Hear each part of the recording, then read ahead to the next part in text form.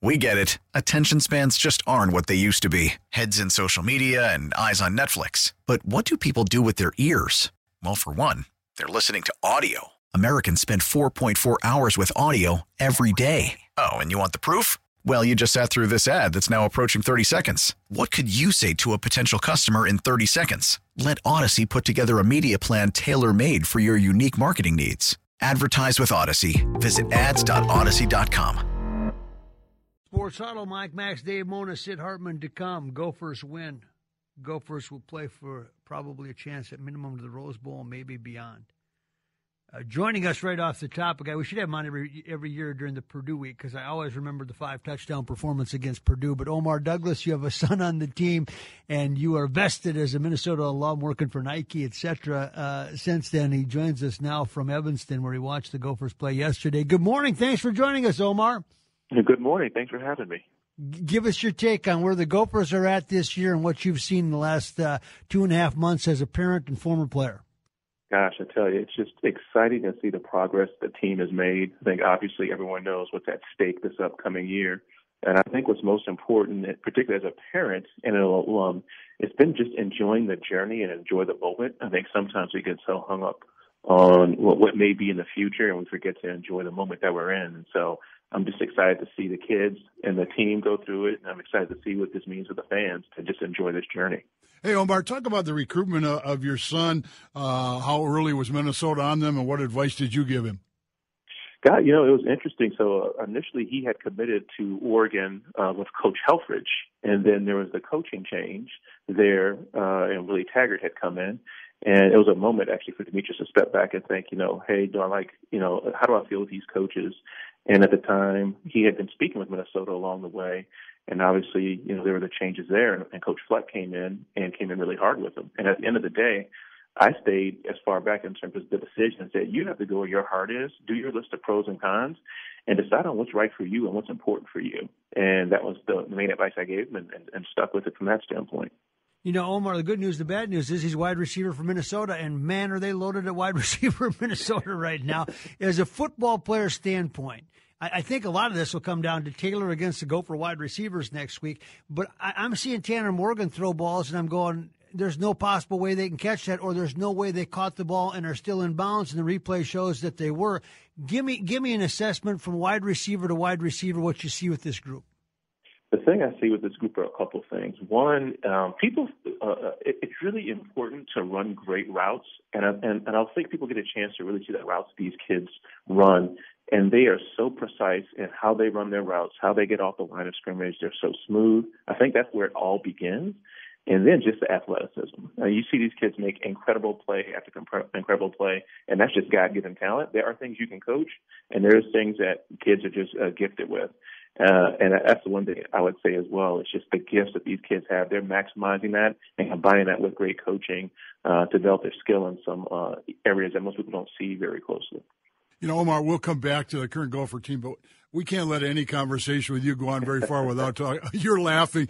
People ask me, and I've been watching Gopher football for 100 years, favorite games, and every time in my top 5, I say the Purdue game. I don't tell them which Purdue game. They know which Purdue game I'm talking about. I refreshed my memory here.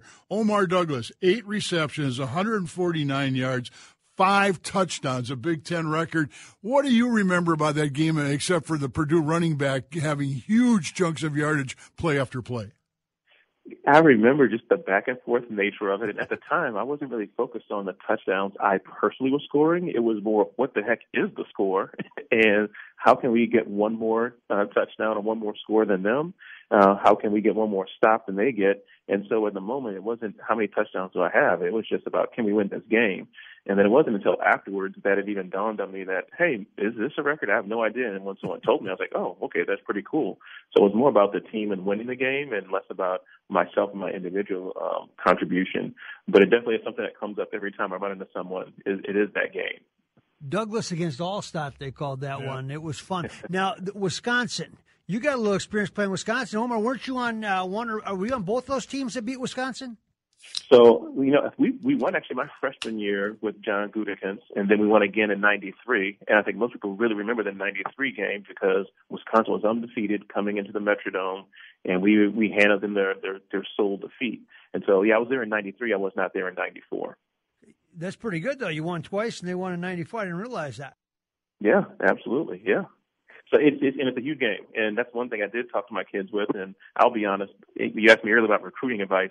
The only thing I told Demetrius was the only school you can't go to is Wisconsin. That's the only rule I have in my house. Unless that's the only school that offers you. Outside of that, you are not going there. So that wasn't even on the table. Although my wife is from Wisconsin, she went to the U of M as well. So that was an accepted decision in my household. Omar, talk about your recruitment. How'd you get to the University of Minnesota?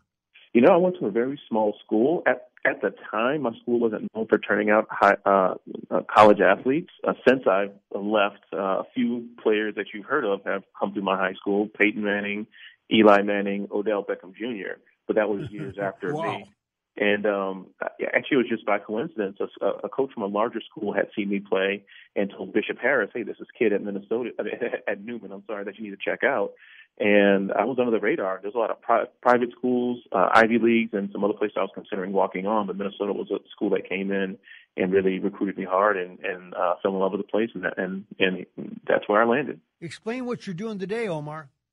So I'm currently working at Nike. I'm a vice president of human resources, and I'm working within our operations organization. I've been at Nike for 5.5 years, and I do a lot of work with leadership development, organization design, and things of that nature. So I really enjoyed the time out in Oregon. And as you mentioned, I'm actually sitting in Evanston now, but I enjoyed the time in Oregon after being in Minnesota for 15 years. Omar, it's interesting you're in human resources because so much of what P.J. Fleck talks about is life after the football field. You've had a chance to experience that as a parent. Tell us a little bit about P.J. Fleck, his coaching, and the impact it has on the kids and parents. It's the messages that PJ's focused on, and he's really trying to instill in the kids things beyond just the game itself. And if you think about future employers also want to know about the holistic person. What are you bringing to the table? Yes, you need to have a specific skill set for whatever your function of discipline is, but it's also want to know about the holistic person. What are you bringing to the table? Yes, you need to have a specific skill set for whatever your function of discipline is, but it's also what type of person are you? What type of leader are you? What are you doing beyond yourself? So the caring and giving and the focus on the community that PJ talks about is really important, and seeing people who are able to care about something beyond themselves is important, as well as being a great team member. The way we work these days, it's no longer just about yourself contributing as an individual, but how do you function within a team? So he truly has given these kids life skills that are preparing them for the future, and he's really focused on that. I think parents appreciate that. The kids may not always have the perspective in the moment, but I think over time they begin to understand that and appreciate that as well. Omar, based on that, knowing what you know, some guys get done with their college football and it's the last hurrah, and they kind of search in life trying to find something like that and have a tough time being fulfilled again, and they bounce around. Others do very well, yourself included in that. What's the missing ingredient? What would you tell that college kid? Because, like I said, some fast track it and they use football as a tool to make them better for the rest of their lives, and others kind of look for football again. What would you tell those kids as they graduate? I'd say a little bit back to some of the things that PJ is helping them learn is understand that there's life beyond football. There's something out there beyond just that sport. Your personal identity has to be beyond your sport. Although you spend a significant amount of time practicing and preparing for that, what are you in the classroom? Who are you in the classroom? Who are you in the community? And so that when you move on to do a different profession in a different area in your life, you're not as hung up on what am I without football. You've already been thinking about that and focused on your holistic person. So that's usually the advice I give people. And the other thing is don't stress out about finding your career passion right out of the gate. I think most adults would also say that very few of us knew exactly what we wanted to do when we were 21, 22 years old. Enjoy the journey. Enjoy the finding, self-discovery aspect of it. So that's the advice I give. Omar, as we wrap things up here, I realize I don't know if we said the score of that 93 Purdue game. It was 59-56 in favor of Minnesota. After all Gopher football games, Sid and I used to do the Jim Wacker show here. Jim Wacker was one of the most amazing people I met because so many of those shows were after games in which the Gophers got blown out. He may have been the most optimistic, upbeat human being I've ever encountered. What was it like to play for Jim? You know, Jim, you hit it right on the head. And there was moments where, as a player, you're like, "Why is this guy still smiling? Why is he still being positive? We just lost again."